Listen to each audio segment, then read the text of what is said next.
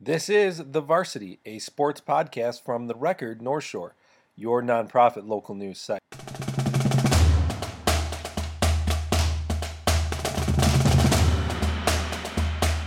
Howdy, folks, and welcome to the latest episode of the Varsity Podcast where we discuss everything involving North Shore High School sports.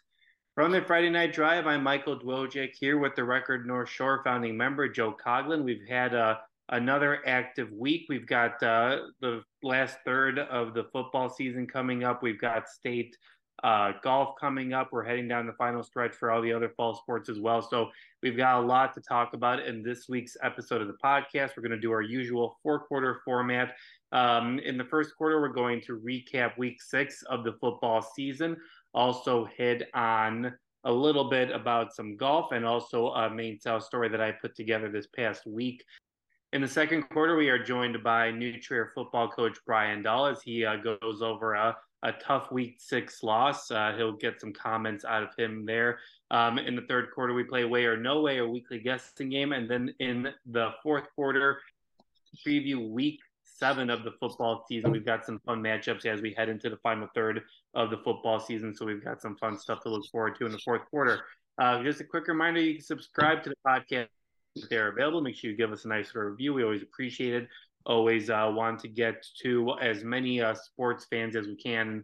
Hopefully that will be a good way for us to do that. But why don't we get things started here, Joe? I'll bring you in to a really tough New Trier loss to Evanston. New Trier losing 26-22, falling to 1-5 now after the loss. But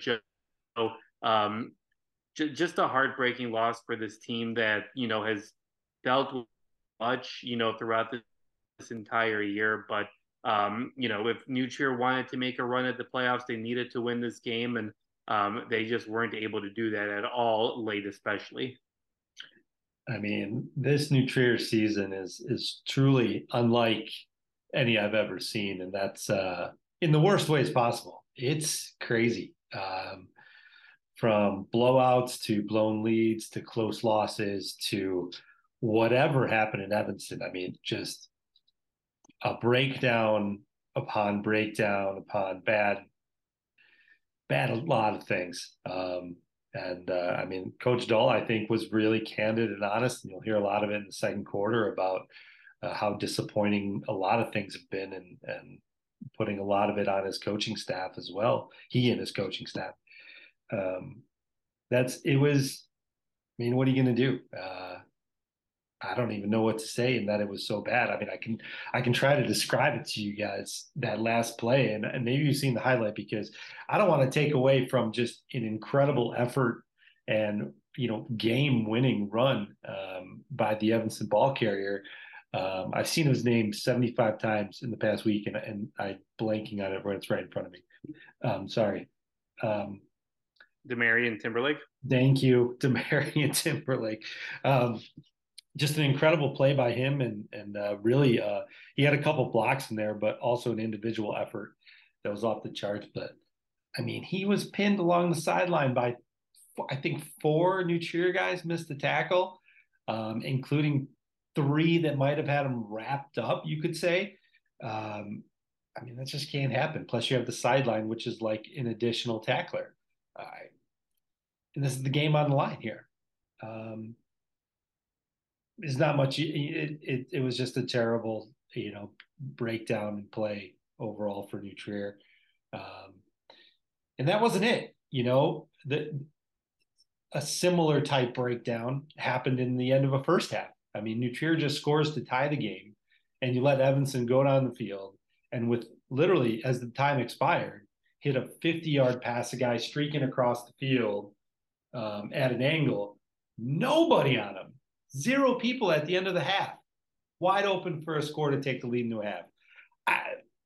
Just demoralizing play after demoralizing play. And that's, in my opinion, a breakdown on a number of facets, from play calling to the execution on the field. It was very difficult to take, I'm sure, more so for the players, but very difficult to watch too. Yeah, Joe, I wanted to ask you just what what do you put on this? I mean, just what is, like the opposing offenses have been able to do this entire season, just getting big chunk plays in opportune times, turnovers, mixed tackles, just what, for a team that we thought was going to rebound a little bit here after a down season last year, when they tried to make a push late in the year. I think that this, New Trier team has kind of regressed from the team that it was, especially at the end of last year, when they were really, going on a run there and really showed a lot of growth. Yeah. There's nothing. It has taken a step backward for sure as a program. I don't think there's any other way to look at it, especially with the expectations that were mounted on this team. There's still no denying the talent on the field. Like Miles Cremascoli is a all-state caliber receiver. Patrick Hennigan's a 2-year varsity quarterback starter who can make the throws. They've got linebackers and defensive backs who are talented, might go on to play college. A defensive line that's got multi-year starters on it. And they're just not finishing games, in any way. It's pretty bad. But you really got to put, and I like all these guys and I work with all of them, so it's nothing personal, but I really don't think these kids are being put in the best position every down on the field to make the plays. I look at least it surprised me after Evanston scored to take that lead. They were kicking off, right, with like 45 seconds left. They committed 2 penalties to back them up the kickoff. Then New Trier had a nice little return. They were at the Evanston 44-yard line with 40-something seconds to go and 2 timeouts. That's not the end of the world. That's a decent amount of clock. Your passing playbook and possibly even runs, if you see something, are open. You got your 2 timeouts. And what I saw was panic in the play calling, panic on the field.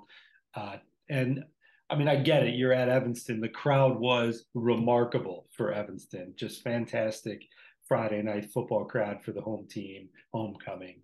But the first couple plays, if I remember, we're running deep routes, everybody. And, Hennigan doesn't have anywhere to go under pressure. Then we finally find somebody in the middle of the field. I think 4 plays later, it's like all you need to do, and trust me, I know, much, much easier said than done.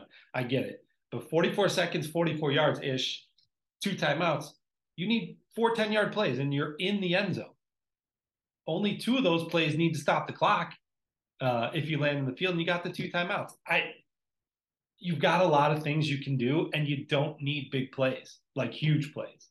You need to gain yards, and you need to do it pretty quickly. But it just felt panic. It felt rushed. It felt like not what needed to happen. And then on the last play, I believe I'll have to look at the tape again. They were trying to run a hook and ladder or something like it instead of just loft it up to the end zone to one of your big guys. You've got 3 guys that are over 6'2". I don't know. Maybe I'm nitpicking because Evanston had the lead, but I really feel like there was still an opportunity there to score. Well, I don't really think you're nitpicking. I mean, I think, you would be nitpicking if maybe, the roles were reversed and it was a big, I know a lot of New Trier people will be mad at me for saying this, but, a big Loyola win or anything like that. That's like nitpicking. I don't think it's nitpicking when you, blow a lead late and, are not able to put things together. I think, this it's just been the team that this has been this entire season. Yeah. And I think, we'll probably hear this quote from Coach Dahl in the second quarter, but I think this pretty just sums up everything. I mean, we're not a good football team right now, and it's hard to watch. I do not think we would be at this place with a lot of kids who I expect to have a great senior year, and I feel bad for them. And I understand why he feels bad for them because it's like you said, there's a lot of talent on this team. There's a lot of, good experience that went through a lot of tough moments last year. And you're not seeing much of that growth, if any of that growth. You had your quarterback come back. You had you have a lot of guys who are having big performances, but you're not getting those key plays, to stop a 3rd and 21 late in the game to win, to hold on to your 2, point advantage. I think, you just need to win those kind of plays to win those types of games, and you just haven't seen that from New Trier. You didn't see it against Prospect earlier in the year. You didn't see it against Maine South or any of those teams, and I just don't think picking on that kind of stuff kind of shows that. I mean, this team is who they are at this point after 6 weeks. Yeah, I think they're confused, and I certainly may have overlooked kind of the maybe just the overall disarray they were in saying that they were better than their record. But is Dennis Green, you are what your record says you are, and I think or maybe that was Parcells. It certainly has proven true in New Trier's case, because they no matter the close games or whatever, they can't, against any opponent, they can't figure it out. And that's, like Dahl said, it's the mark of a bad team right now, and it's a shame. All right, we'll talk more about New Trier and hear more about New Trier in the second quarter when Coach Dahl joins us and when we preview their Week 7 matchup. But let's move on to some happier times. A good homecoming for Highland Park, who picked up a much-needed 30-6 win over Niles North on Friday. Just a complete performance show that I kind of think we expected against the Niles North team, but also, something that we've been waiting to see for much of the season. Just, them putting a complete performance like this, both offensively and defensively. Yep. Yeah, you needed to take this one to kind of start this little stretch here that you need to pile up wins. You get yourself back to 500 at 3-3 with Maine East, Niles, and Vernon Hills. Niles West, that is, and Vernon Hills left on the schedule. Winnable games for you, and you needed it, so you got it, and you put it together in both facets of the game. I do think that they didn't play a perfect game. They played a good game, and they won it, and they left really no doubt. But we had drops here or there. They're still missing their top receiver.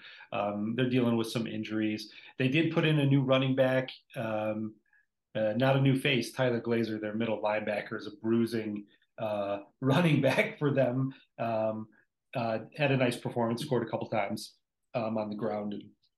And that's going to be a nice asset for them, I think, in short yardage situations, because they are going to play. I feel like the Niles West game is going to be close, and maybe the Vernon Hills game could be close too, and they need to pick up at least one of those. Assuming that is a big assumption, they're going to beat Maine East. Hopefully they take care of business this week too. But so there's that, and overall needed the win. They can still play better, but they did what they had to do on homecoming night. Joe, the offense did most of their damage on the ground, racking up 170 yards. Nico Rosenblum chipped in 46 ground yards, and quarterback David Finfer had 18 with a 2-yard score. What are you more impressed with what you saw on Friday? Is it the what the offense was able to do on the ground, or is it just limiting Niles North to 6 points? I think I like their ground game. I just really like that they decided to focus on that with Tyler Glazer back there, and also working in their 3-year tailback Nico Rosenblum, and Finfer, of course, can run as well. So them just running a lot. I think also Johnny Walker had a few carries, one of their receivers. That's a nice thing to kind of work on, and make sure you get the win, of course, and they did, and they were really running that clock. One of the fastest games I've ever been to, by the way, in terms of clock, because they were just running, and the clock was moving, which was nice. But I was really impressed with that ground game. I thought they did a real good job establishing it and sticking with it, and really just driving the other team out of the game.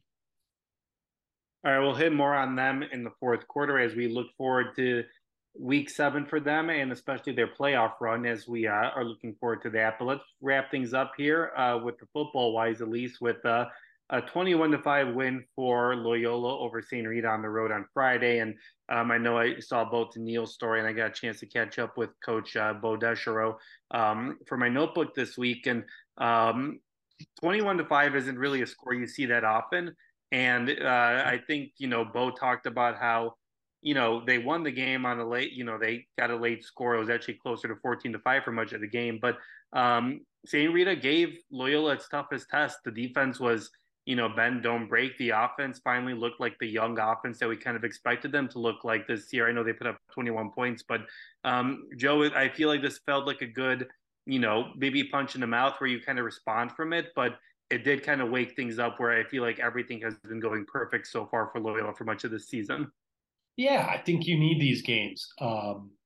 You don't need losses, but sometimes you need just rugged opponent. They're going to drag you through the dirt, and you got to come out on top. And I think Loyola did a good job of that. We're never really threatened to lose the lead. I mean, St. Rita kept the pressure on, of course, so they had to play in a pressure environment, but they still kept an arm's length, and then put the game away in the fourth quarter. Another thing you want to see, you have a chance to put it away. Let's drive it home, and they did that with that final score. I think with about 5 minutes to go or 4 minutes to go, and that was good. And that defense again, it's just they respond over and over. I don't know what else you could say about them if the proof is in kind of the points they give up.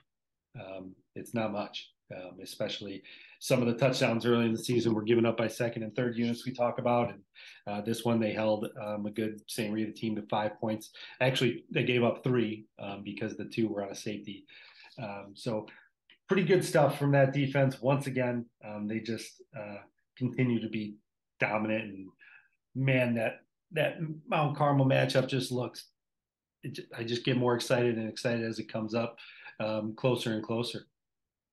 Yeah, I mean, we'll definitely talk about that moving forward, but that matchup will definitely not disappoint and might even be a little bit better than last year's matchup just with the amount of talent that both teams are really able to show this year. But yeah, mentioning that defense, I mean, that defense is still averaging 8.2 points per game given up. And that's just a crazy statistic because even last year's dominant defense, they gave up some points, especially maybe a little bit later on in the game, but maybe when the second unit was in. But this year's defense is just so strong. And I asked the Bo about it, and he said it's because like all three levels of the defense have senior experience. You got obviously Joe Kelly has just been a monster in the middle of that line earlier this year. The linebackers are good, and then you got the secondary who's really communicating well as well. So that defense is just so impressive with what it's able to do and what it's able to limit. Where St. Rita was able to move down the field, get big yards. They really limited DJ Stewart, the Rita's big running back. But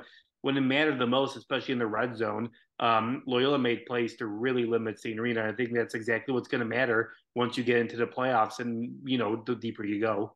Yeah, absolutely. And I think they did play without one of their leaders in Kenny Langston in the secondary, but they're deep, and they bring the next guy in, and I think he had a nice game. Did he? He might have had a turnover.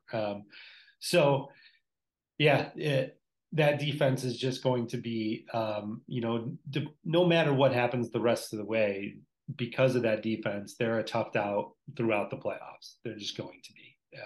Even if they play a superior team, that superior team's going to have to play at their best level just to score on that defense. So it's definitely an asset for them going forward, and something that you can rely upon is nice. And that sort of strength certainly helps the offense, and they help each other. But the young offense kind of grow and develop knowing that they have a defense there that they can that supports them.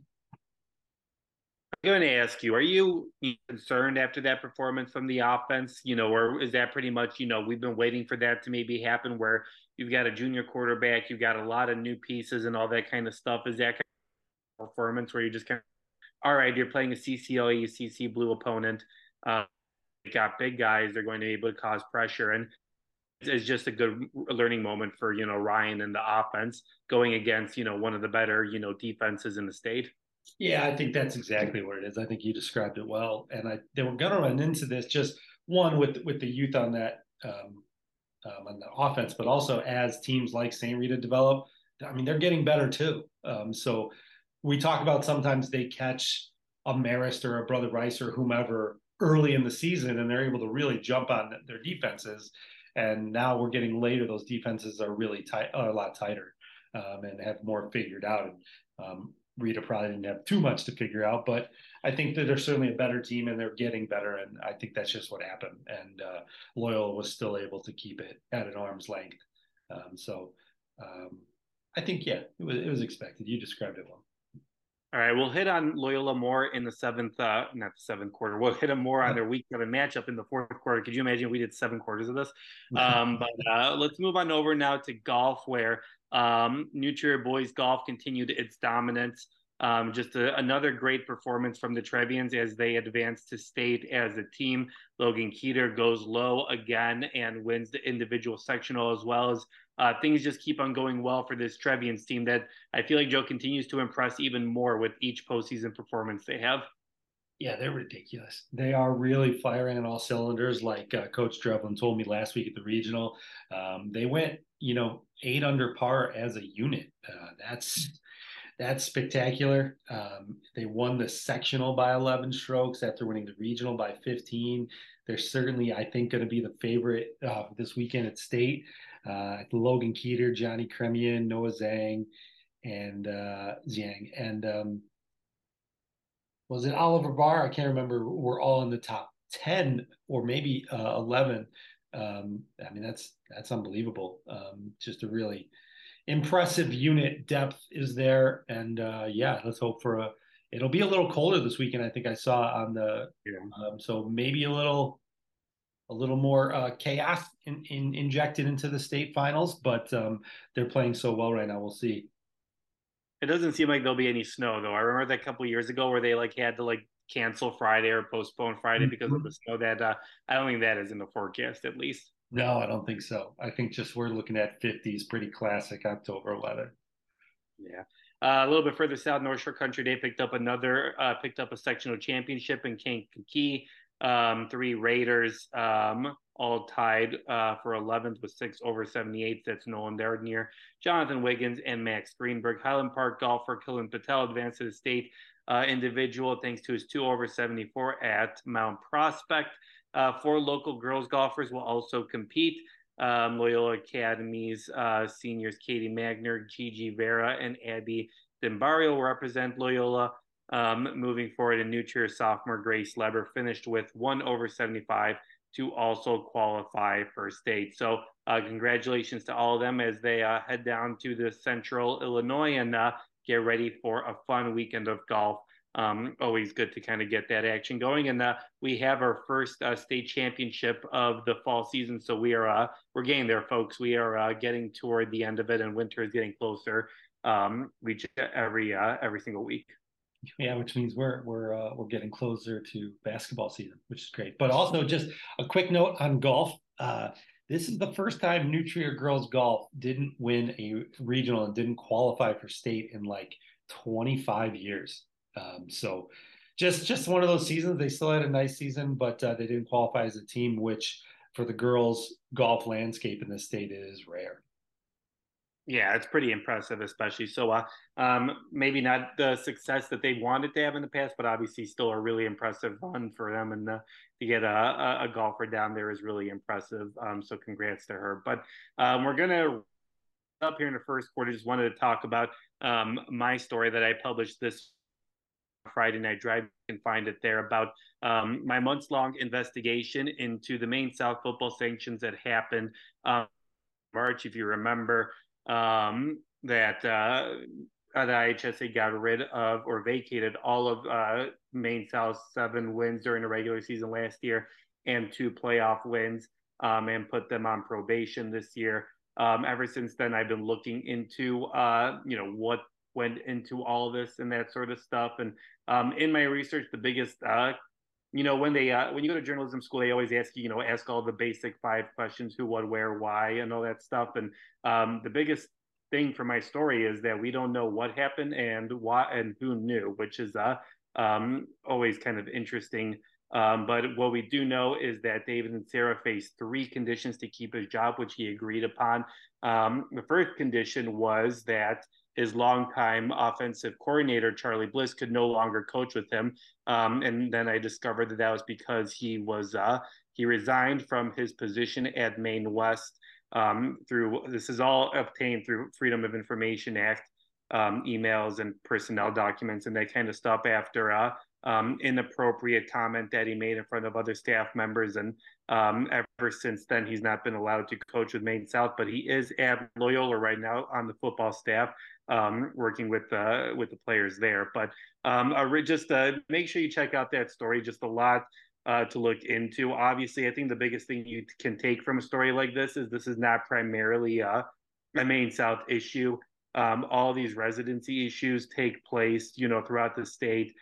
Both, IHSA President Craig Anderson and District Superintendent Ken Wallace talked about how, there are only so much a district can do to prove that everyone lives where they say they live, but the district alone had to run an entire investigation to see who's where. The IHSA doesn't really have the bandwidth to do that. So a really interesting story, Joe, just, looking at all of this, looking at the fallout of what happened, all the perceptions and that kind of stuff. And I think the biggest thing from the story is that, we don't know really what happened yet. No one would clarify what happened. No one wanted to say exactly what happened, who knew what. And there are a lot more questions, half a year after when the sanctions were announced. And that is kind of interesting, just looking at the whole scenario here.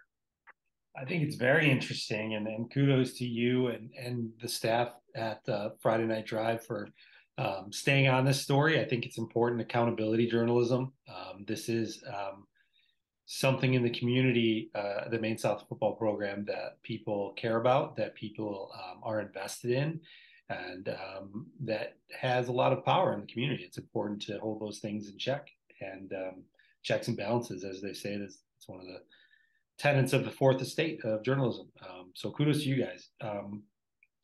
To me, with that in mind, to me, I wouldn't say surprising. It's just disappointing that we wouldn't be really upfront.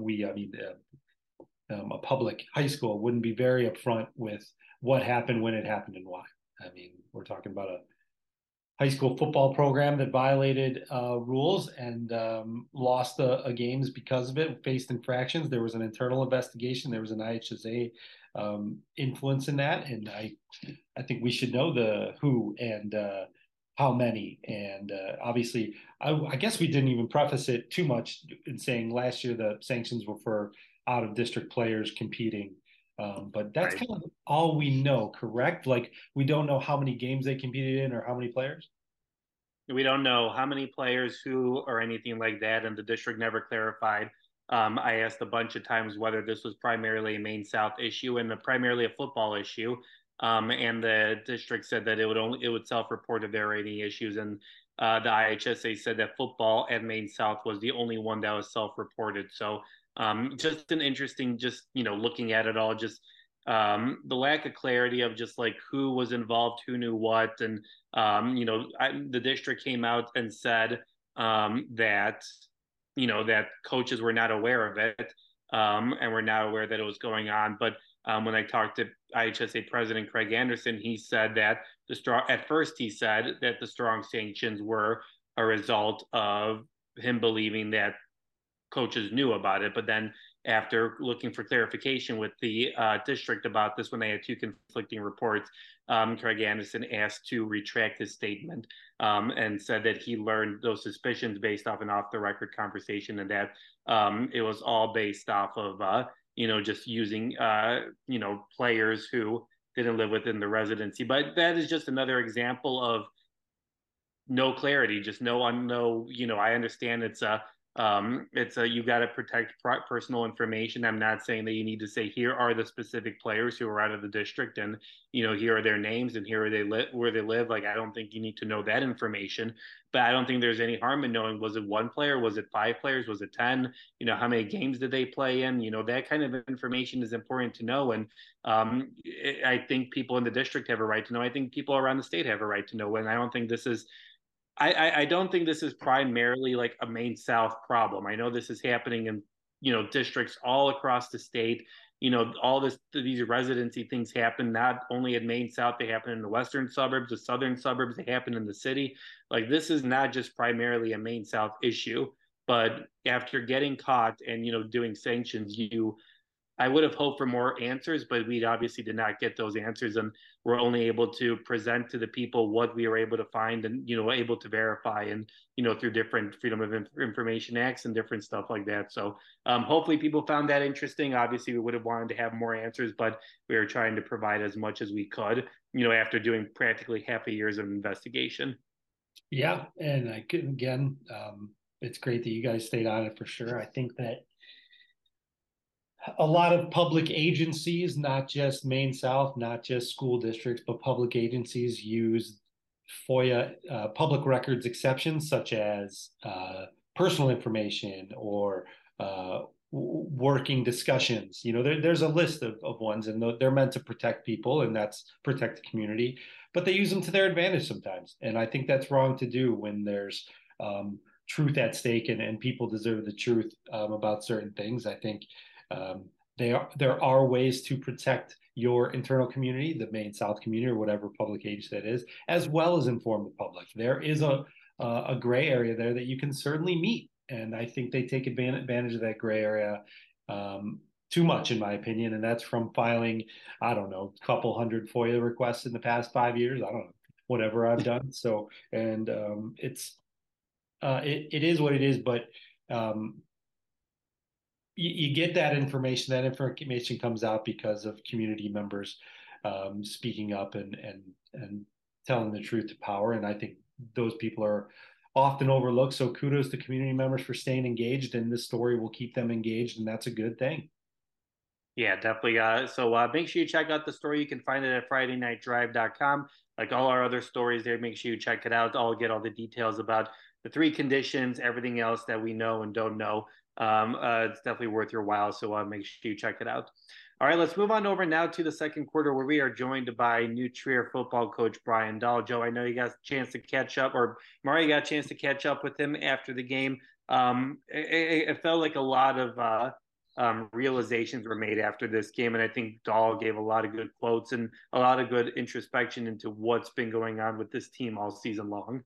Yeah, I think this was a good kind of I guess you said a real realization moment, or come to Jesus interview, if you will, as they like to say. And it's candid, and I think it's important that it was said, because I think a lot of players and everybody within the New Trier community, New Trier football community, was expecting some things. So here it is. All right, have a listen. Overall thoughts on the night, and just what went wrong there at the end for you guys? We just made error after error after error. You can't, after the safety, when our defense does a nice job keeping them down here, to fumble the ball and then have 7, I think we counted 7 missed tackles on the final touchdown for them. So 7 guys had a chance to stop them. Not to say they wouldn't have more plays, but it was 3rd and really long. Yeah. So, it would have been 4th down, and we would have been in good shape. We were there to make a play. We had a lot of guys miss plays, and I'm disappointed in the execution. I'm disappointed in a lot of things, and I don't really have a lot of words right now, to be honest with you. I'm kind of in shock. We have not become the football team I was hoping we'd become, and I'll take responsibility for that. How backbreaking is a night like tonight for the group, Coach? Very, very. You're 1-5 now. There's not much else I can say. The record speaks for itself. We got to be better, and like I said, there's a lot of things I could point at, but I'll just take the responsibility for it. The big plays tonight, Coach, obviously that was a little bit of an issue last week as well. Sure. And then What? Oh, okay. To come out tonight, and then the big play right before the half, the big play at the end, obviously. Defensively, what has to change to prevent that from happening in the future? Kids just have to follow their assignments. We had 3 kids do the wrong thing on that play. We're in a prevent defense, and we had 3 guys jump off the minute the quarterback scrambled, and nobody covered the IDs, and that's just lack of execution. And we got to do a better job, I guess, explaining to them to stay deep in that situation. But one of our big goals this week was tackling, and we focused completely on it. In practice is probably the most physical week of practice we've had tackling-wise, and then come out here and not execute tackling-wise is hard to watch. The offensive line, Coach, has kind of been something I've noticed the last Yep. couple of weeks, and tonight it was pretty clear that there was some trouble there. Yep. Where do you go from there with that unit? How do you improve there? Obviously, that's a big part of what came down at the end there, not being enough time on a lot of plays. Yeah, I mean, we were not doing well on the offensive line tonight, and we got to also get rid of the ball instead of taking sacks. So, the pressures are the pressures. They did a good job up front. Number one was a problem for us all night long, but our offensive line has to dig down deep in those situations and make plays. They know who they have to block. They got to execute it. The environment tonight, Coach, obviously you've been here a lot over your time, but Yep. Tough place to play. How challenging is it on a night like tonight, homecoming night? I think it's just fun. That's me. I think it's a fun place to play, and we've we haven't lost here very much since I've been here, but this one last two times we've been here. 2 times, 2 out of 10, 2 out of 10. So not and this is one that is going to stink. But look, a lot of them have stung this year. We've been close, but we're not getting over the hump, and that, like I said, lack of execution and preparation and stuff is really hurting. Does tonight kind of feel like a summation of the whole season, Coach? It's kind of just been I mean, not only in the sense of an execution sense, but also just from the view of like every bounce of the ball that could go your way this year has gone the other way. 100%. You feel very unlucky throughout the year, and I guess you want to be a team that has luck. We're about as unlucky as it gets right now. So, I think the last 5-6 minutes of the game, everything that could have gone wrong, kind of like the prospect game, went wrong. Yeah. And so it's just the way it feels at this point in time. I was in shock, to be honest with you, when he scored. I mean, I thought the play was done. We had a guy right on him. He missed the tackle. Next guy missed the tackle, and then it was like a big scrum. Nobody tackled him. All of a sudden, he's 40 yards down. Yeah, and you're like, and I hear our guy in the back go, "We got him. We got." Oh. He's like, I'm like, "What do you mean?" And like from here, you can't really see it, but then you see him pop out, and you're like, "Jesus." So crazy to watch. What is the message going to be to guys now for these final weeks here, Coach? To be honest with you, it's a new territory for me. I've never gone into week 7. That's where we're at now. Never gone into week 7 knowing that we will not be in the playoffs. So, we'll have to regroup as a staff and talk about what the approach is. I don't know what it will be today at this point in time. Yeah. What do you hope can come from these last couple of weeks, Coach? Well, you're going to have to find guys that are willing to grow and play hard and, work hard with the seniors that deserve to play, and we're going to have to find some new faces and develop some of these juniors and sophomores. So. Thank you, as always, to all the players and coaches who join us each and every week. Always appreciate everybody's insight and honesty. All right, let's move on over now to the third quarter, where we play our weekly game of way or no way. I throw out 5 propositions, and Joe and I argue or agree upon whether they can happen, way or no way they cannot happen. Let's jump back over to golf, Joe. So way or no way, after New Trier's impressive performance so far in the postseason, you're more confident that this team can win a state championship than you were before the playoffs started? More confident. Absolutely. And that's, as we talk about golf often, it's just so difficult to win. In a 2-day stretch, you could be the best team, and 1 or 2 golfers has a few bad holes within a round, and you lose by a couple strokes. So it's difficult. But just the way they're playing is just, as a unit, is so impressive that I do. I think I did gain. I already thought they were a favorite, but now I'm just really confident in their chances. Yeah, I'm definitely going with the way here, just with what they've been able to do so far this, postseason, just in dominant fashion too. I think that's the biggest thing. I think that this team has really shown that they can compete, and obviously you're competing against other teams when you're competing for, a sectional championship as a team, but, it really is just a team atmosphere. Like, you're not, going back and down the court, or you're not, going up and down the field. Like, you kind of are by yourself, but you're also with your teammates, but you're also going to whatever. So I think that this team is just rolling right now. So I definitely am going with the way there. I think I'm definitely much more confident. I was already confident, but with how much they've dominated so far this postseason, it's definitely a way. I'm more confident in their chances to win the championship as a team.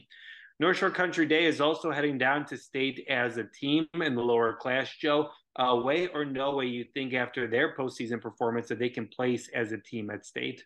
Yeah, I think so. I think they've grown into, over the past decade plus, one of the best teams in 1A. They got a couple state championships. They got a couple more trophies, including a second place 2 years ago. So them just being there is dangerous for other teams in the field. So, yeah, I think they can place. Wait. Yeah, I'm definitely going with the way there as well. I think, we've known that they have the potential to do this type of stuff, but I think as the postseason has kind of gone further, I think we finally see that this team, can really put together a lot of great performances. So I'm going with the way there as well. I think the North Shore Country Day, obviously, depends on, how things go, but I think they definitely have a potential to place at state. All right, Joe, New Trier boys soccer earned the number 2 seed in the Evanston sectional.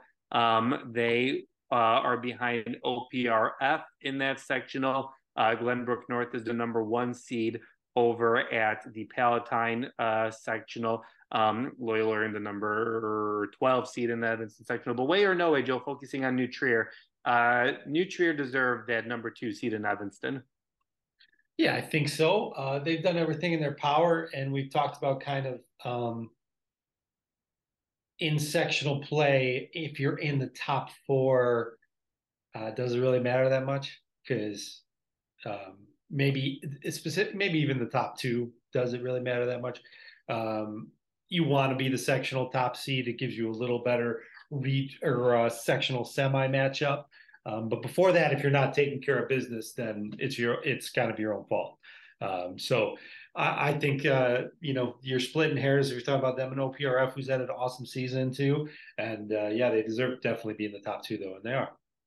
Yeah, I think I definitely agree, especially GBN and some of the other teams are in the Palatine friend sectional instead. So I think New Trier definitely earned the number 2 seed, especially since they beat Evanston.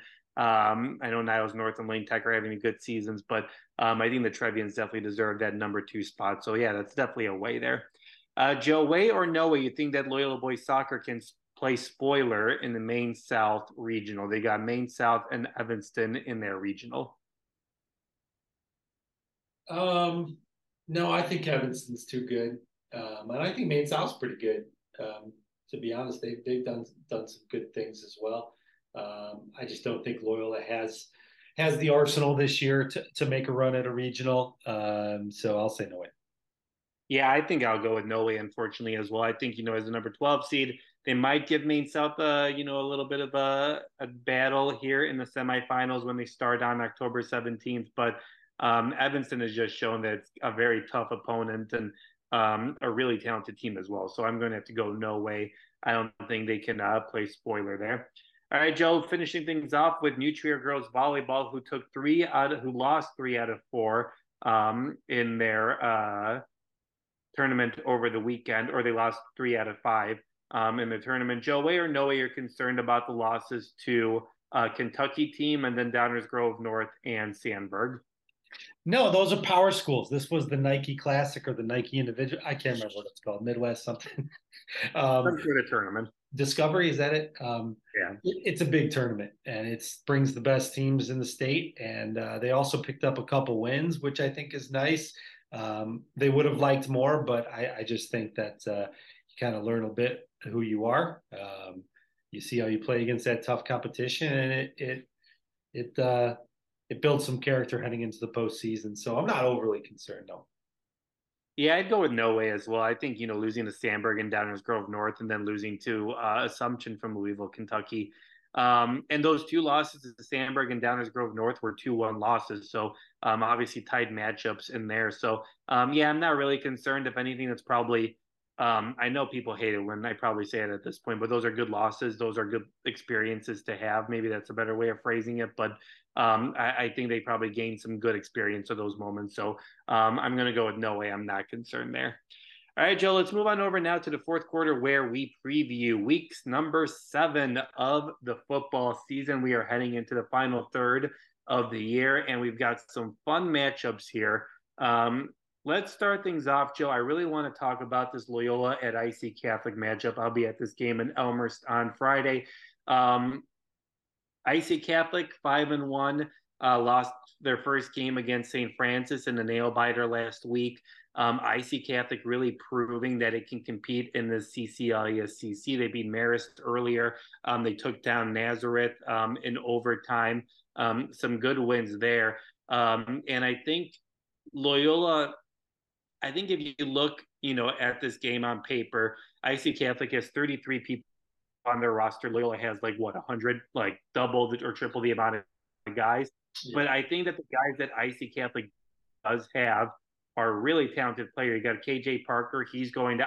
I'm not sure if Aaron Carter is going to play, but he's been kind of out this season. But he's a commit for Texas A&M. Their quarterback is really strong. They got really stout offensive and defensive line. So yeah, maybe IC Catholic doesn't have the numbers that Loyola does. But I think the players that they do have, they have a lot of talent. It's just a question of whether IC Catholic can keep up with Loyola, who has depth upon depth and, can give guys breaks and get their secondary in there who's really good as well. Yeah. It is a very interesting matchup, and it's going to be fun. I'm going to be there too, so I'll see you there. I just think Loyola's just got too much, and it's depth, and it's also just, the size of the program means you can kind of always find the best. I guess that is depth, the best guy. And when you do have to switch out because of injury or whatever, you're not really taking a big step down, if any step down.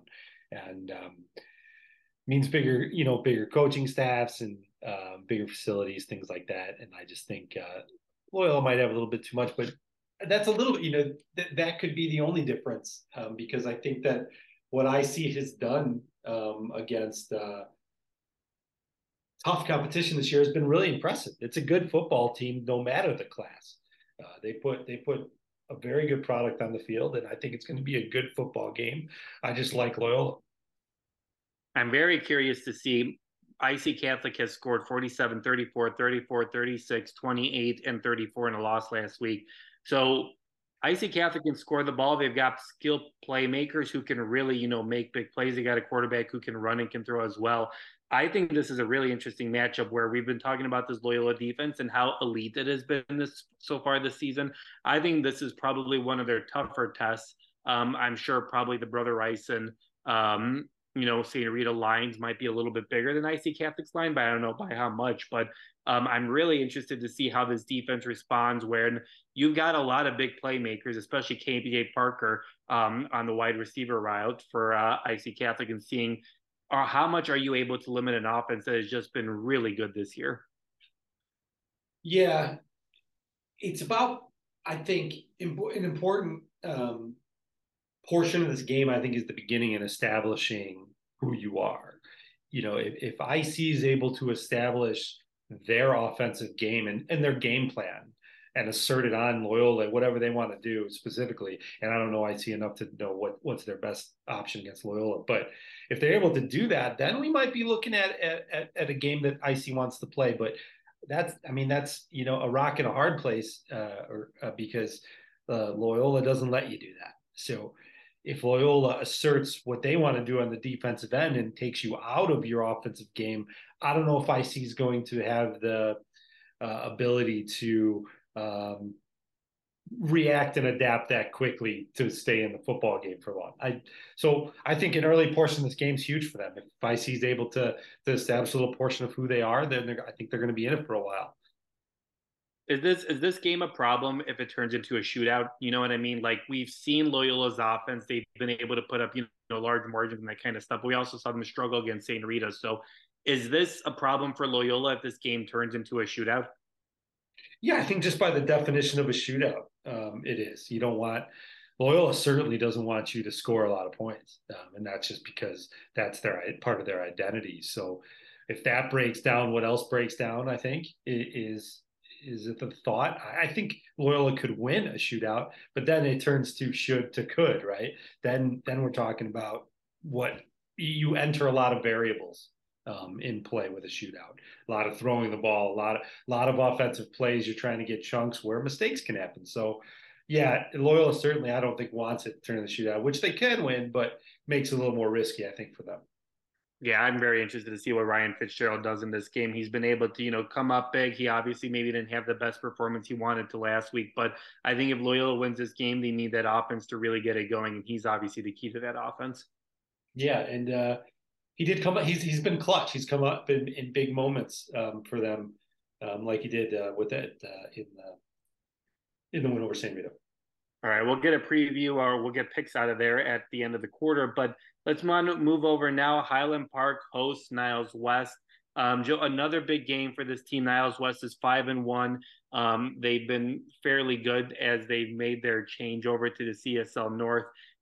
Their one loss is a 40-17 loss to Hoffman Estates. They beat Niles North 38-6, and they beat Vernon Hills 46-20. So undefeated in conference play so far.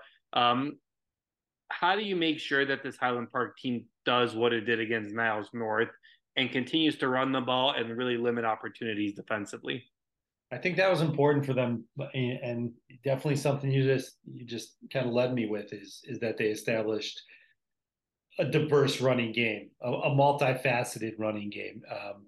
David Finford has shown he's got a couple games over 250, maybe 3 games this year, and more in his career over 250 yards throwing. He can do it, and so now can you establish a run game that can run for 150 or at least over 100? And I think that's what they want to do. I think they want to have that balance that keeps the defense off balance, and against the Maine West team that can put up some points. And certainly the scores were similar against Niles North, kind of their like opponent so far. So I think it's going to be a close game. I think it's going to be a good game. Niles West is certainly coming to this division and looking to make a name for itself.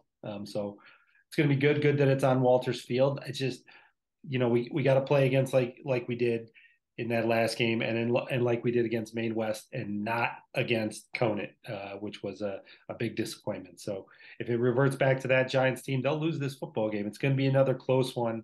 And as Coach Kopp has talked about before, they're going to have to win a close game or 2 or 3 to make the postseason. Let's talk about the big picture here, Joe. They got Niles West, who's at 5-1. Then they got Maine East next week, and then they finish the season against Vernon Hills. They're at 3-3, similar position the last couple of years. You got to win 2 out of your next 3 to make the playoffs. I don't think they make it in at 4 wins, just based on the schedule and that kind of stuff. What do you foresee happening here? You obviously got Maine East and Vernon Hills to finish the season, but what do you expect this team to do? Are they finally going to be able to get over that hump and win 2 of these next 3 games in order to make the playoffs? I think they are. I think the last 2 ones they'll be favored, and I think they'll take care of business. Those 2 games are also, I believe, both on the road, so a little tougher. A piece of that, but I think they know what they want to do. I think these seniors are motivated, especially coming down the stretch here, knowing that it's right in front of them. And it was that way last year too, but I think they weren't as good of a team, at least not all around. I do think they're going to get over that hump. It's just, can they get to 6, which I think they want to be clear of any doubt before then. So I think they're going to, be ready to go this Friday night on their home field. What do you feel? How much do you kind of feel like the offense needs to carry this, matchup on Friday, or is it more of a defensive effort? Just with what Niles West has been able to accomplish so far this season, I think they've scored 226 points in 6 games so far, giving up 93. But is the defense more important in a matchup like this, or do you kind of want the offense to kind of keep on doing what it did and maybe even take up more clock if they run the ball a lot? I think the defense is more important, and not because it's better. The offense is clearly I think clearly the superior unit here. It's just that the defense needs to step up in a couple spots, and they did against Maine West, but they certainly did it against Conant, as we know. So I don't think they need to pitch a shutout by any means. I just think they need, in certain spots, they need to get off the field and get their offense back, and Niles West is going to put that pressure on. So they're going to need to step up, whether it's turnovers or just, big tackle swaths getting off the field. It's going to have to happen in a couple spots to beat Niles West. I do think their offense will be able to compete. All right, we'll get a pick out of you in a couple minutes here, but let's go on. New Trier, Glenbrook North teams at 1-5. I mean, if you want to make the case, maybe if New Trier wins out here, they get to 4-5, and maybe they have enough playoff points to get into the 8A bracket. But Joe, I don't know. Do you feel like this team is demoralized at this point, just with what they've had to go through this entire season? Or do you feel like they can come back and be motivated and maybe try to make somehow of a miraculous push? Yeah, I really don't know if I'm the coaching staff if I dangle the playoffs. I just think the kids are pretty smart and they could probably look at, I mean, left on their schedule is North with 1 win. I think Glenbrook South has 1 or 2 wins. Evanston's only got 2 wins. They're not racking up the wins anymore like they did in the non-conference season. So it's good. I still think if they're even 4 and they're 4 wins and a couple teams get in, I don't even know if they'd be up there. So I wonder if you just dangle. This is character building. This is finishing a season. This is why we play sports.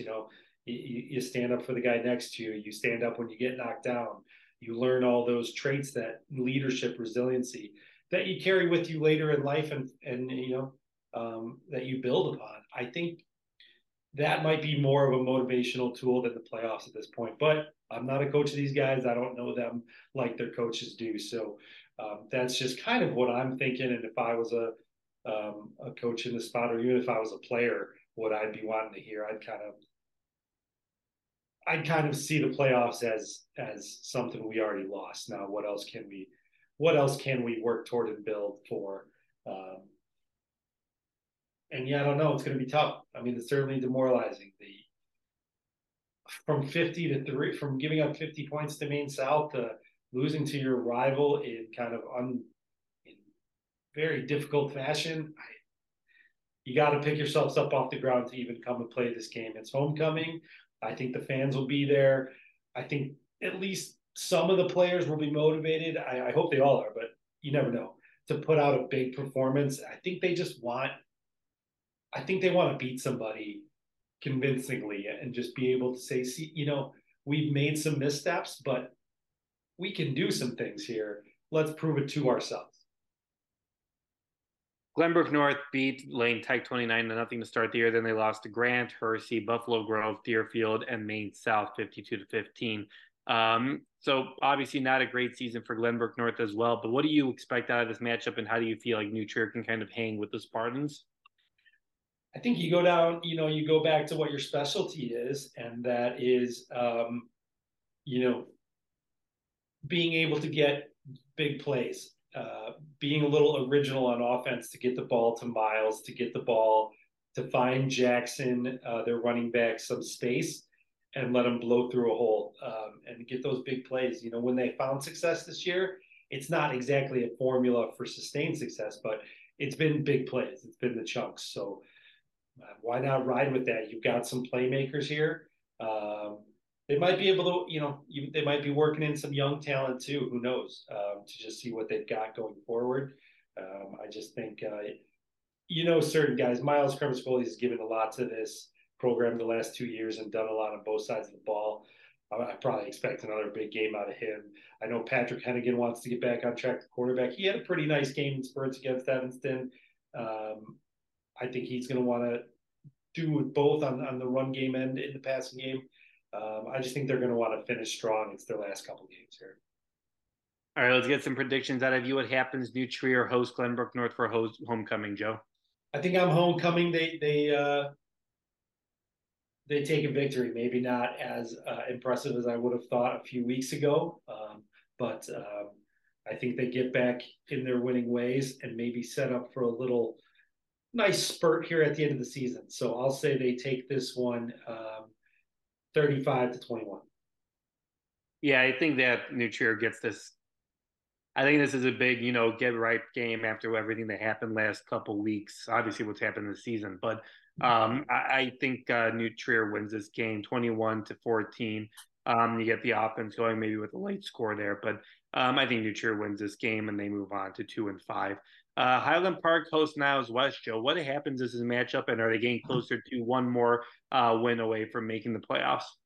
I think this is going to be a great football game, and it's just which which Giants team steps up, if it's the one that's motivated and kind of if it's the one that played against Maine West and is just out there to win a football game and play for 48 minutes, I think they could pull it off. But I do think it's going to come down to the end. So when that happens, I just lean toward the home team to get to root them on a little bit, and so I'll give Highland Park a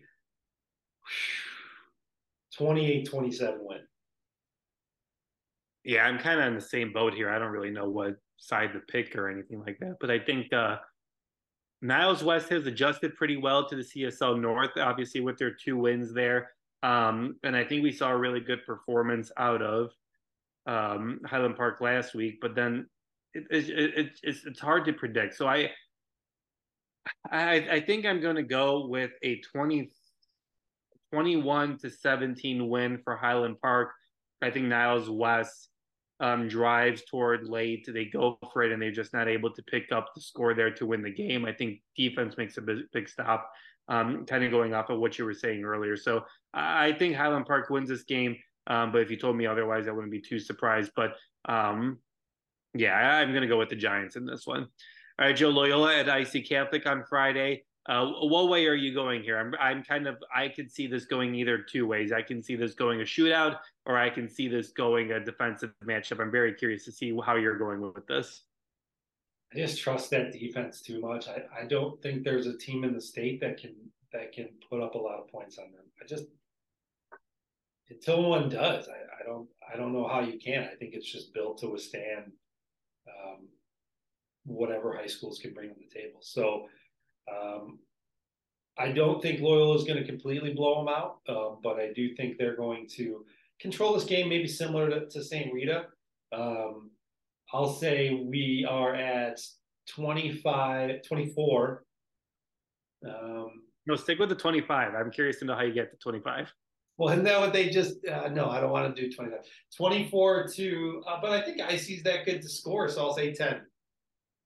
Yeah, I'm very curious about this matchup, man. I can see this going either way, but I think I agree with you. There's no reason to doubt this defense because they haven't given us a reason to doubt this defense this entire season. I think, man, it's really hard to go through the schedule an entire year with 33 guys with injuries and that kind of stuff. And I think Loyola does what it always does and just brings in their second guy and their third guys, and they just got so much depth. So I think that's the difference in this game. I think IC Catholic maybe jumps on it really early, but I think Loyola eventually evens things out and takes the lead. I'm going to go with the 28-17 win for Loyola. I think IC Catholic is able to score early, but I think Loyola eventually scores late and the defense kind of picks it up. But I'm really interested in this matchup. I'm just very curious to see how IC Catholic holds up with one of the better Class A teams in the state. Should be a fun matchup, obviously. So that's everything that we got for this week's episode of the Varsity Podcast. Just a quick reminder that you can subscribe to the podcast anywhere that they're available. We always appreciate your kind words and insight. Always appreciate you spreading the word as well. So make sure you spread the word as you're at those sporting events this upcoming weekend and week. We always appreciate the kind words. Make sure you check out my stuff at FridayNightDrive.com. I have obviously got the Maine South story up there. We've also got CCLA CC notebooks. We've got a lot of great coverage. We are heading down to the final weeks of the season, so make sure you check out Steve Soucy's playoff predictions, where he has different teams in the different brackets. And obviously check out our Friday night drive show each Friday night at 8 to 11. Always fun to watch that and be a part of that show. And as always, make sure you check out the Record North Shore. Joe's got you covered not only in sports, but he's got you covered with everything going on in the North Shore area.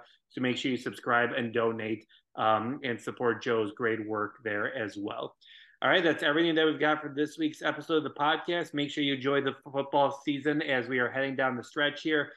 Soccer and girls volleyball. We've got girls tennis playoffs starting soon. We've got swimming. We've got cross country. We are heading into it now as we jump deeper into October. So make sure you enjoy some sporting events as it finally starts to feel like fall.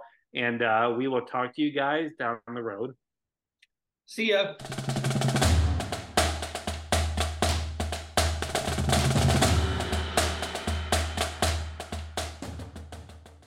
Thank you for listening to The Varsity, product of the Record, NorthShore.org. your nonprofit local newsroom.